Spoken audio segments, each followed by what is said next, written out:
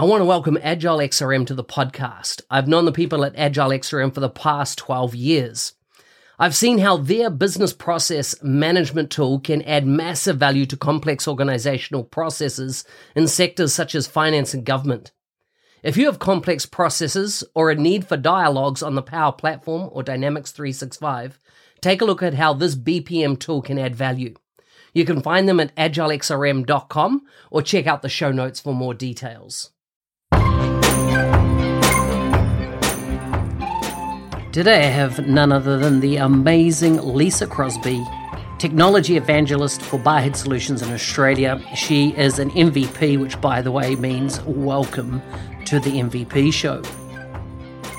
Great chat here. She is amazing. Forgive me for some of the sayings she comes out with. She swears a bit. I apologize for that. Towards the end as she educates us on Australian lingo. Full show notes for this episode, of course, can be found at nz365guy.com/243. Now let's get on with the show. There's a knife in my heart and a storm in my... Lisa, welcome to the MVP show. Thank you very much for having me. Good to have you on the show. And of course, you've now got your own podcast, isn't that right? I have. I've actually just started a brand new podcast, nothing quite as established as this one, called The Up Podcast with Megan Walker, who most people will know as the Forms Pro Queen. She and I sort of made a really great connection just online through the community. She's in the UK, I'm in Australia, and now we have this wonderful chat once a week about all things, biz apps and beyond, and yeah, really focusing on the upside and trying to lift our collective moods. And it's been great fun. I love it. When do you find the best time slot, being that you're around 24 hours or 12 hours ahead of the British time we zone? have got one sweet spot in the week that works for us, which turns out to be about sort of 4:30 or 5 p.m. for me and about 7:30 or 8 a.m. for Megan. Yeah. So, and once we get to daylight savings, we'll sort ourselves out again. But we aligned calendars and went, there's the sweet spot there. So, we're making it work across the world, recording a podcast together. I like it. Good value. And I'm so pleased that you have brought another podcast to market, because in these times that we're in, where everyone's kind of remote, I think podcasting is a great way to not spread any viruses. Definitely. But there's still so much going on to discuss and talk about and educate the wider community with. So I think great idea. Yeah, and I think we just felt that we wanted to, it sort of came out of just that we wanted to do something different. And, especially at the moment where there are so many things that we can't do, to really focus on a positive thing that you can do. And I remember saying to her, even early on when we were talking about it, I said, I want to look back one day and say, this is the awesome thing that we started that we wouldn't have done if it hadn't been for this other terrible thing that happened. And 6 weeks in, I'm already feeling that. It's already a highlight of my week. We're starting to get a following. We're starting to get the kind of feedback about what we're doing that is exactly the reason we started doing it. So that's really reinforcing that sort of idea of just our style is something a bit different, and it's resonating with people in the right way. So that's been a really positive thing. Well, we're recording today on the 8th of July, and of course it's going to be published a few weeks later, this actual podcast. But why I highlight today's date is that you live in Melbourne, Australia, which is just going through the shitstorm of almost round two of COVID again. I'm just going to do the short conversation on this because I think we're all sick of hearing ourselves, but we've just gone round 2. We've just gone into 6 weeks of lockdown starting midnight tonight, actually. So there's a real feeling of collective despondency in Melbourne today. I think, we were in a very, very good place and we've gone back again. I feel extremely lucky that I have a job and a community that keeps me going. I can lift myself out of that and just keep going because there's so much opportunity. But today is, it's not a great day for Melbourne, I'm going to say. Yeah, crazy. Tell me about your MVP journey. Yeah, so my MVP journey is, I've listened to you a lot. I've listened to a lot of advice, last year in your whole series and things. And my MVP journey is probably a very different one. So I've actually only formally worked in business applications for it's pretty much exactly 4 years now, which is a lot less than many other MVPs. I did a big career change, so I worked in book publishing for a very long time. Never actually handled a manuscript. I worked in sales and marketing jobs, but I came from a completely different industry, established a really, long-term career there. Always had my finger in the pie of the sales and marketing systems though, because I always had an interest in tech. And even though I worked in, I love books, I worked in books for a very long time. But in that industry, as soon as anyone was like, oh, we need a CRM system or a marketing system, I'd be like, oh, me, can I be on that committee? Can I join that thing? So sort of always had a finger in the pie there, which led to, we actually adopted Dynamics within that business in about I'm losing track of the years now, 2013 or 2014 or something. So then I took a major leap, which, actually now is quite interesting because I think a lot of people are going to be in a position where they have to make a career change. I was lucky enough to choose it. It was not an easy choice, but it was a choice. And so I jumped ship on my senior management job in a long-term career and went to work for an SMB partner in Dynamics, 2 guys in the suburbs of Melbourne, which 4 years ago in a 1-year contract. So on paper, that was insane. And the people who knew me well really supported it. So worked with them for a little while, took a massive, sort of career shift in doing that. And then a year after that, when that contract ended, I landed a job with Barhead Solutions, which is where I'm still working now, sort of 3 years on. So yeah, my MVP journey is really, I've come from the customer side, which was a phrase I did not know when I made that transition, and which I wish I had known, because that's the magic phrase, right? That comes with a great deal of value to say, I came from the customer side. But when you come from the customer side, you don't know that that's the thing that you should say. So yeah, then I just started doing what I do, I guess. I was very lucky to land, in a job and in an organization that was growing fast and was very flexible with me. And I was able to very quickly kind of got into pre-sales and doing a lot of demos. And then I grabbed App in a Day and ran with that, which is a Power Apps training thing. And I'm a natural extrovert. I'm just give me a stage and an audience and a microphone. And I love teaching people. I have a real passion for talking, technical brain, but I can speak the language of the business users and help people understand something that might be complex but doesn't need to be, and really breaking it down. I guess I've always had that sort of particular interest. So I just started doing what I was doing and ended up, Chris Huntingford was the first person I met. And I know you know Chris, everyone knows Chris, the first person I met in the community. Just kind of got in a conversation with him and the world of networking within the community, just one thing leads to another, leads to more ideas, leads to more activities, leads to starting to do that. And the next thing I know, I've got people going, oh, you could be an MVP. And I think where my journey is different, right, from perhaps yours, is that I don't have a traditional career path in this area, such as there is one. But especially even in the Australian New Zealand group, most of what I saw in the MVPs were people who were, solution architects and really deeply technical, expert, often introverted people. And I looked around and went, well, that's not what I do. And then I think especially in the last couple of years, the sort of thing that I do is becoming another way to become an MVP. And I'm very, there's a lot of that sort of very front facing presentation, sort of stuff is very much what I do. So look, I'm lucky. I don't have one of those kind of agonizing, I tried for a year and I, got knocked back. Basically it got suggested to me and I went, oh, really? And then suddenly it seemed to be suggested from everywhere. Just in the space of 3 weeks, everyone started going, why aren't you an MVP? Why aren't you an MVP? And I'm like, I don't know. Could I even be an MVP? So it actually happened quite quickly for me. And honestly, it was just out of doing more of what I love doing and getting involved with more people and just doing the thing that I love doing, which is the best possible way to get into it. Nice. Yeah. Who nominated you? I actually got nominated twice at the same time. So Andre Margono is who's an MVP here in Australia, and also Fushen Wu, who is a Power Platform global black belt, possibly the one person who has a better job title than me at Microsoft. So they both sort of approached me at the same time. So I'm going to give them both credit for that. I got one from an MVP and one from Microsoft. And Andre was great. He introduced me to our local community program manager here in Australia, brought me along to a couple of events, which helped me make that network connection with the program here.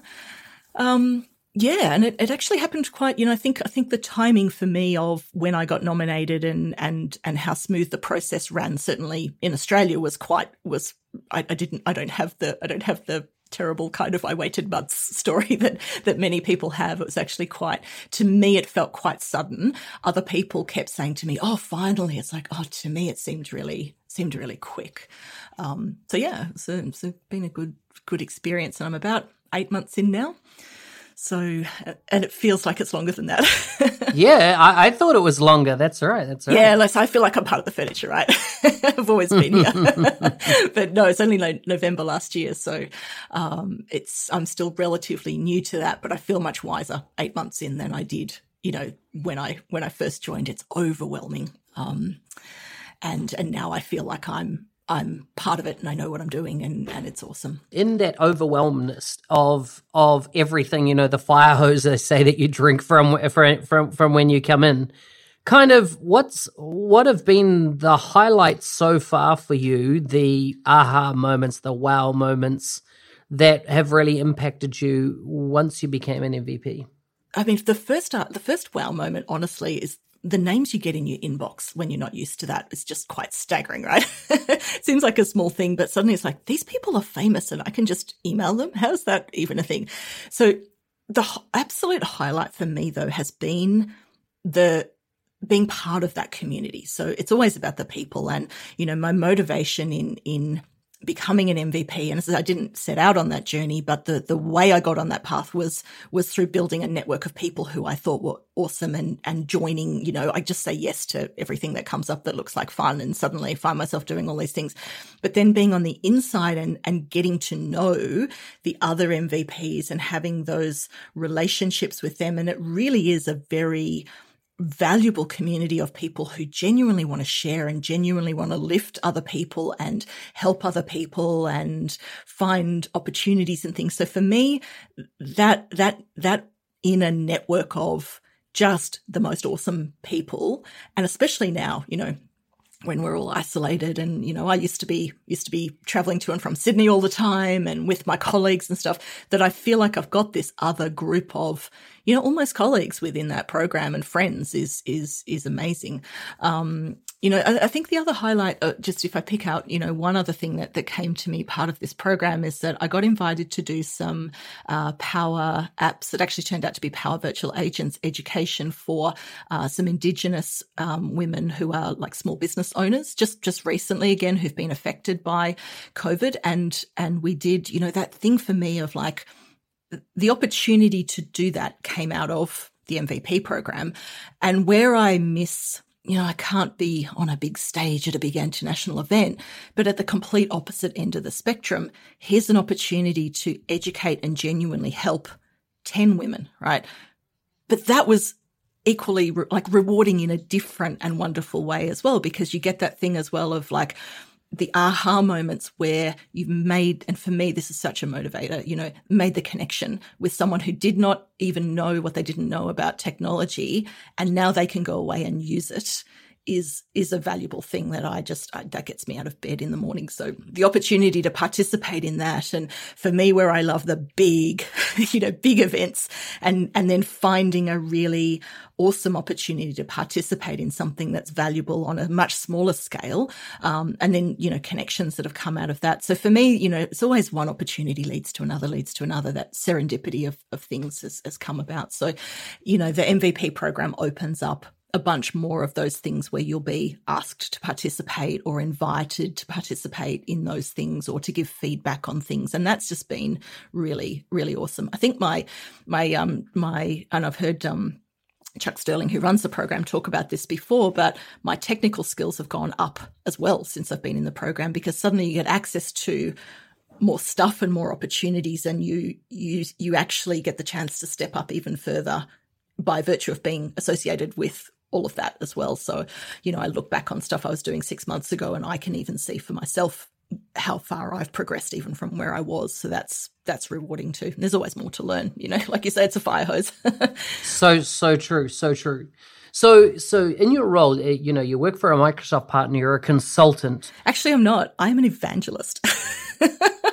So I'm not actually a consultant. I do a technical marketing job.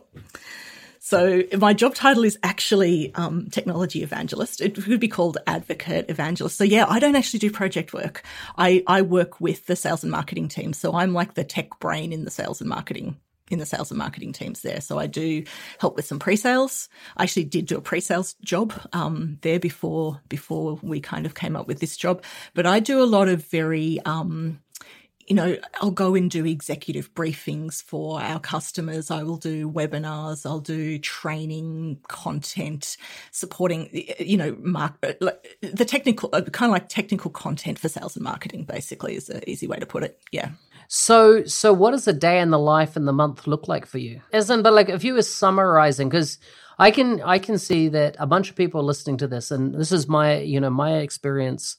I've been in that pre-sales, architecture, infotainment, kind of role that it didn't take long to kind of like, a lot of consultants were like, wow, that's my career path. I want to have that job. It looks so fun and exciting. You're on the road three days a week to a different location around Aussie in your case. And there's a lot of consultants go, here I am just sitting at the same customer for the last 9 months and I want to do that job. What advice would you give to people? Yeah, so I was one of those people, like I was nominally hired as a consultant, but I said from the outset I thought I was more pre-sales, and that turned out to be the case. So, I guess what I do is more in that vein. It is different every single day. In terms of advice, if you wanted to work in that kind of pre-sales space, you need to be able to handle working with salespeople. Now, I adore salespeople. I used to be a sales manager. I was a sales manager for a decade back in my book publishing days.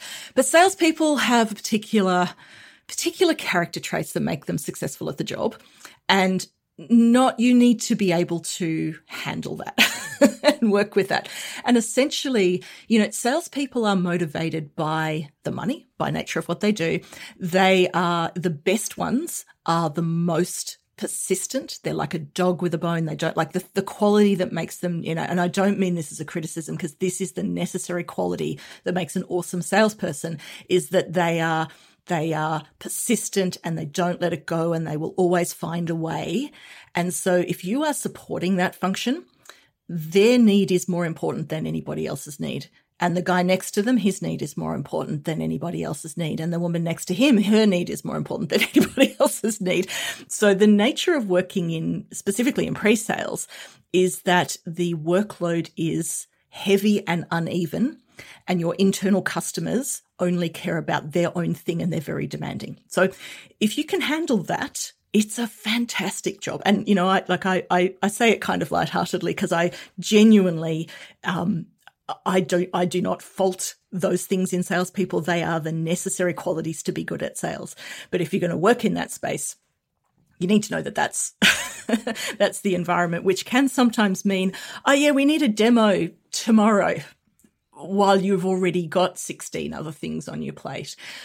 We've got the thing I hated the most about it was RFPs, because, documents and stuff. So what I do now, I have a fair bit more, I'm very lucky, I have quite a lot of scope to sort of design, it's a very proactive job I do now. The evangelism job is more of a marketing job than a sales job. So it's up to me to sort of go, right, here's where I can add value. Here's where we can, put content out and where we can advocate for things or whatever. But you sort of always on, always visible, always front and center. I need to know a lot of different things and I need to be up with the new things all the time, which is both hard and the most awesome thing in the world. Like it's everything I could wish for, but I need to be across many, many, many things, and that's not for everyone.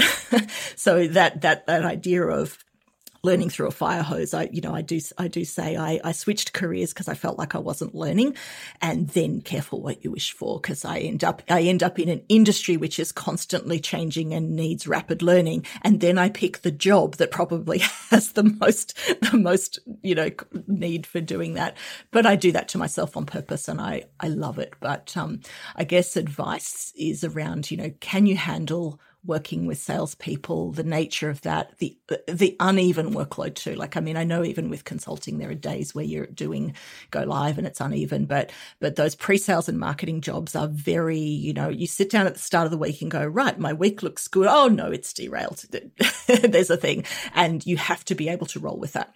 Well, how do you balance that constant need to be learning with really just not overloading yourself and busting a fuse? Yeah, I don't know if I've got the balance, to be honest. I have to just sort of force myself to stop sometimes. Like I do often feel like there's not enough hours in the week. So I do learning for my job. I do extra learning around my community activities. Sometimes I'll get up on a Saturday morning and I actually have to kind of really force myself to not keep going. Like I am so motivated by it and love it so much that's actually hard to stop. So I have a family who helps keep me grounded and will sort of give me a nudge sometimes. But and look, it's again, I think I'm probably very uneven with that. There are some weeks where I will go way too hard. I am able to recognize before I crash that now I need to stop for a bit, and I can rest when I need to. But I'm not sure that I would be the best example of balance, to be honest. I think I have a healthy overall approach to the thing. I can stop when I need to, but my balance is probably tipped a little bit too much in favor of it. But you know what? I love it. And I think having come out of a career where I, towards the end, was losing my motivation, to have been lucky enough to find a second thing that I love this much is an incredible privilege. And, I do more work than I need to and more learning than I need to because I genuinely love it. And so, I think that's okay. I'm not killing myself with the lack of balance. If we were to have this conversation in 5 years' time, what role will you be in? What will you be doing? I have no idea. No idea. The only career plan I ever had was when I first wanted to get in book publishing. So I was a graduate, like way back, and I desperately wanted to be a publisher, like a person who commissioned books. That was my dream. That plan never happened because I ended up going into a sales job to get my foot in the door, getting hooked on sales, making a career out of that, turning it into a career in CRM, which became a career in technical evangelism. So I actually now, I'm really a big believer in the serendipity of opportunity, right? Everything I do seems to spark another thing, which I'm quite good at identifying and following. And if I look back on both careers, that's been the pattern for me. And so I don't do the 5-year plan thing. I also think with this tech, like even 2 years ago, I couldn't have imagined this job now. And I'm actually pretty happy just seeing where it takes me. I really do not have a vision of 5 years from now at all. And yeah. I suppose why I ask, you've been 4 years in this game, right? 4 years working for Partner. 6 years is the max anybody really wants to do in this space if they have progression in mind, as in I'm talking about working partner side. I say that after working 20 years for Partners. You've broken your own rule. Yeah, but what I'm saying is that, I've not seen much growth from individuals beyond going into totally different roles after that period of time. So that one of the natural progressions is, of course, to go blue badge. How appealing is that to you? I don't know. I feel kind of conflicted about that because and again, I think I love what I do now so much and have so much left to grow with what I'm doing right now that I just want to make the most of this. You know, there's an opportunity with the job I do, I guess, with the tech coming through and especially with the MVP award. Like that's still very new to me. And I feel like I'm not finished yet, right? That's something that is an extremely privileged opportunity to have. The job I have right now, I have a lot of growth left in it from my point of view. And so I'm not done. I'm not done with that. And so I'm not trying to, and I think just because of the nature of my career being so unpredictable and you know, it did not take me at all where I planned, that I'm along for the ride. And all I know right now for sure is that I'm not done with what's right on my plate right now. And I want to make the most of that. And then that will take me to something else that's awesome. And I don't know what that will be yet. So cool. Variety. The variety is a real motivator. Yeah. And I think also because I did, you know, a 20-year career with a career path, you know, I actually, as much as it wasn't my plan, I worked my way up in a hierarchical, structured business to a senior management job. And I was I had a team, I was a manager, I had a very, you know, structured career path in that sense. Starting again, you know, later in life, it's a bit like, well, once you make that leap and you throw away the kind of, I worked for a long time and built up to a senior management job. And once you're prepared to step away from that, I think my approach to this career then is completely wide open and different because been there, done that. So now I'm kind of in it for the ride and the fun of it a little bit more. Whereas before I took a very serious management path and this has been a way to be someone different, like to explore a different skill set and see what else I can do. And I'm not approaching this at all the way I would have when I was 30. You know, it's a much more sort of open, and especially because the technology is just growing so fast and the opportunities that come with that change so much. I really have taken a conscious choice to just go with it, spot the opportunities, put my hand up, run with it, be open to things and just along for the ride, really. You know, and as I said, I think that would be different if this was my first career or if I was 30, but I've done that once and now this is a chance to not do that. And that's quite exciting. I love it. All right, let's wrap up with some quickfire questions. I'm scared of the quickfire questions. Let's go. Okay. What's the worst Australian swear word you know? I just made that up. No, don't answer that because I know it starts with C. And, no. Do you know what? No, but I'm going to throw you something here. I'm going to go. There's an Australian expression that goes, "Stone the bloody crows." Do you know that one? Stone the bloody crows. It's not a swear word. Yeah. But it's not. And now I have to say, this is not how I talk in my normal Melbourne suburban IT life.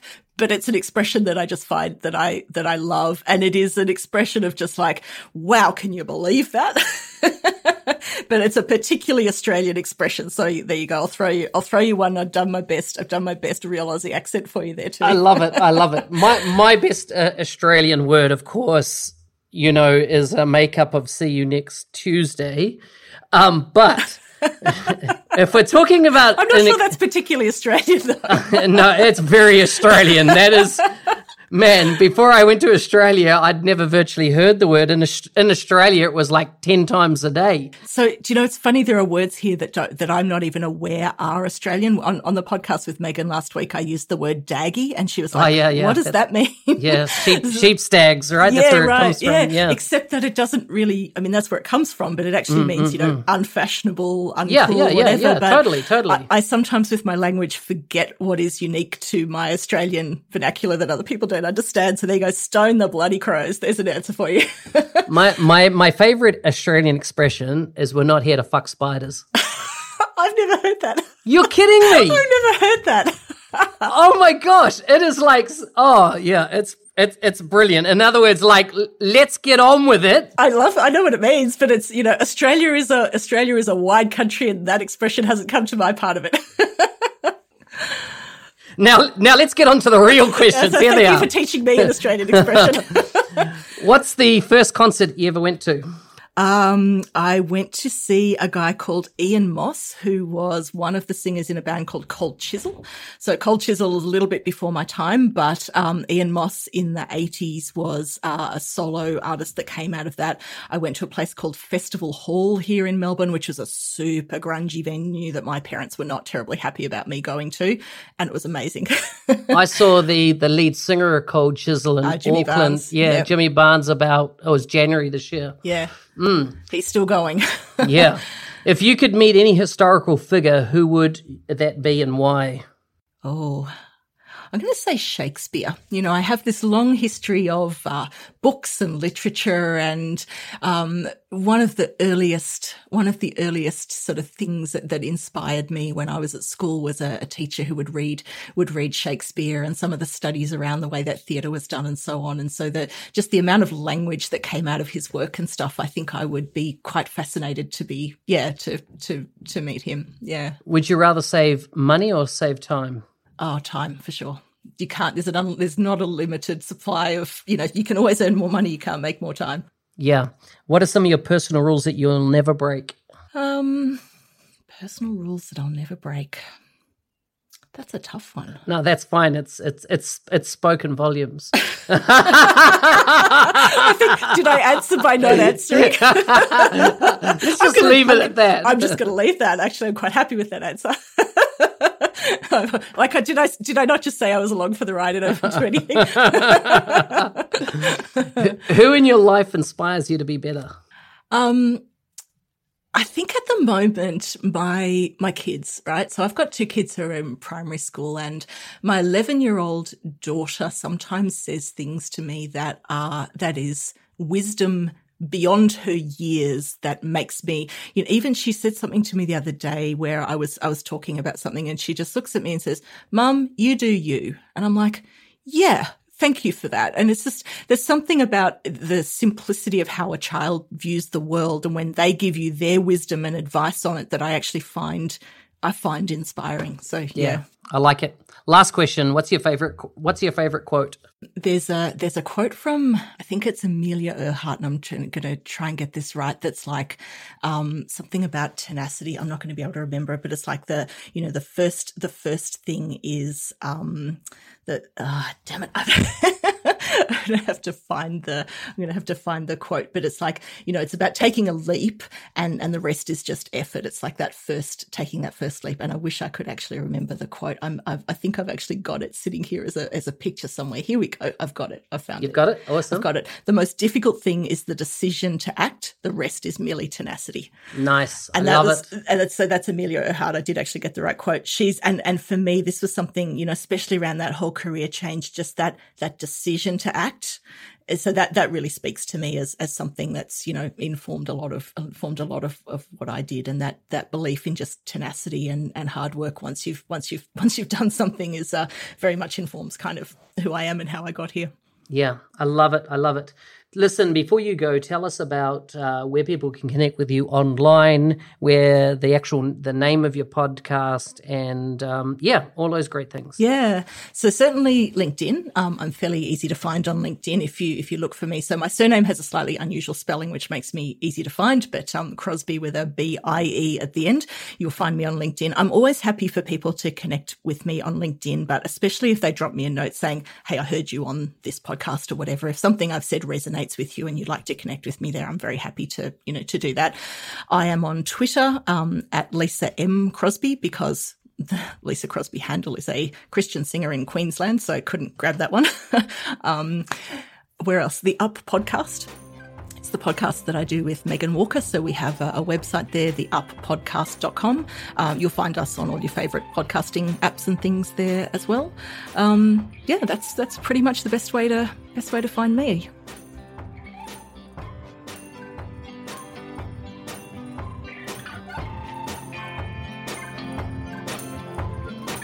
Hey, thanks for listening. As you can see, she didn't swear, I swore. Like normal. Anyhow, hopefully you learned something from this episode of the MVP show. Remember, if you want to advance your career in the business application space, check out the 90-day mentoring challenge. You can find it at nz365guy.com. Go there, click on mentoring, and fill in your details if you want to be part of the next intake coming up in the near future. Full show notes for this episode can be found at nz365guy.com/243. Ciao for now.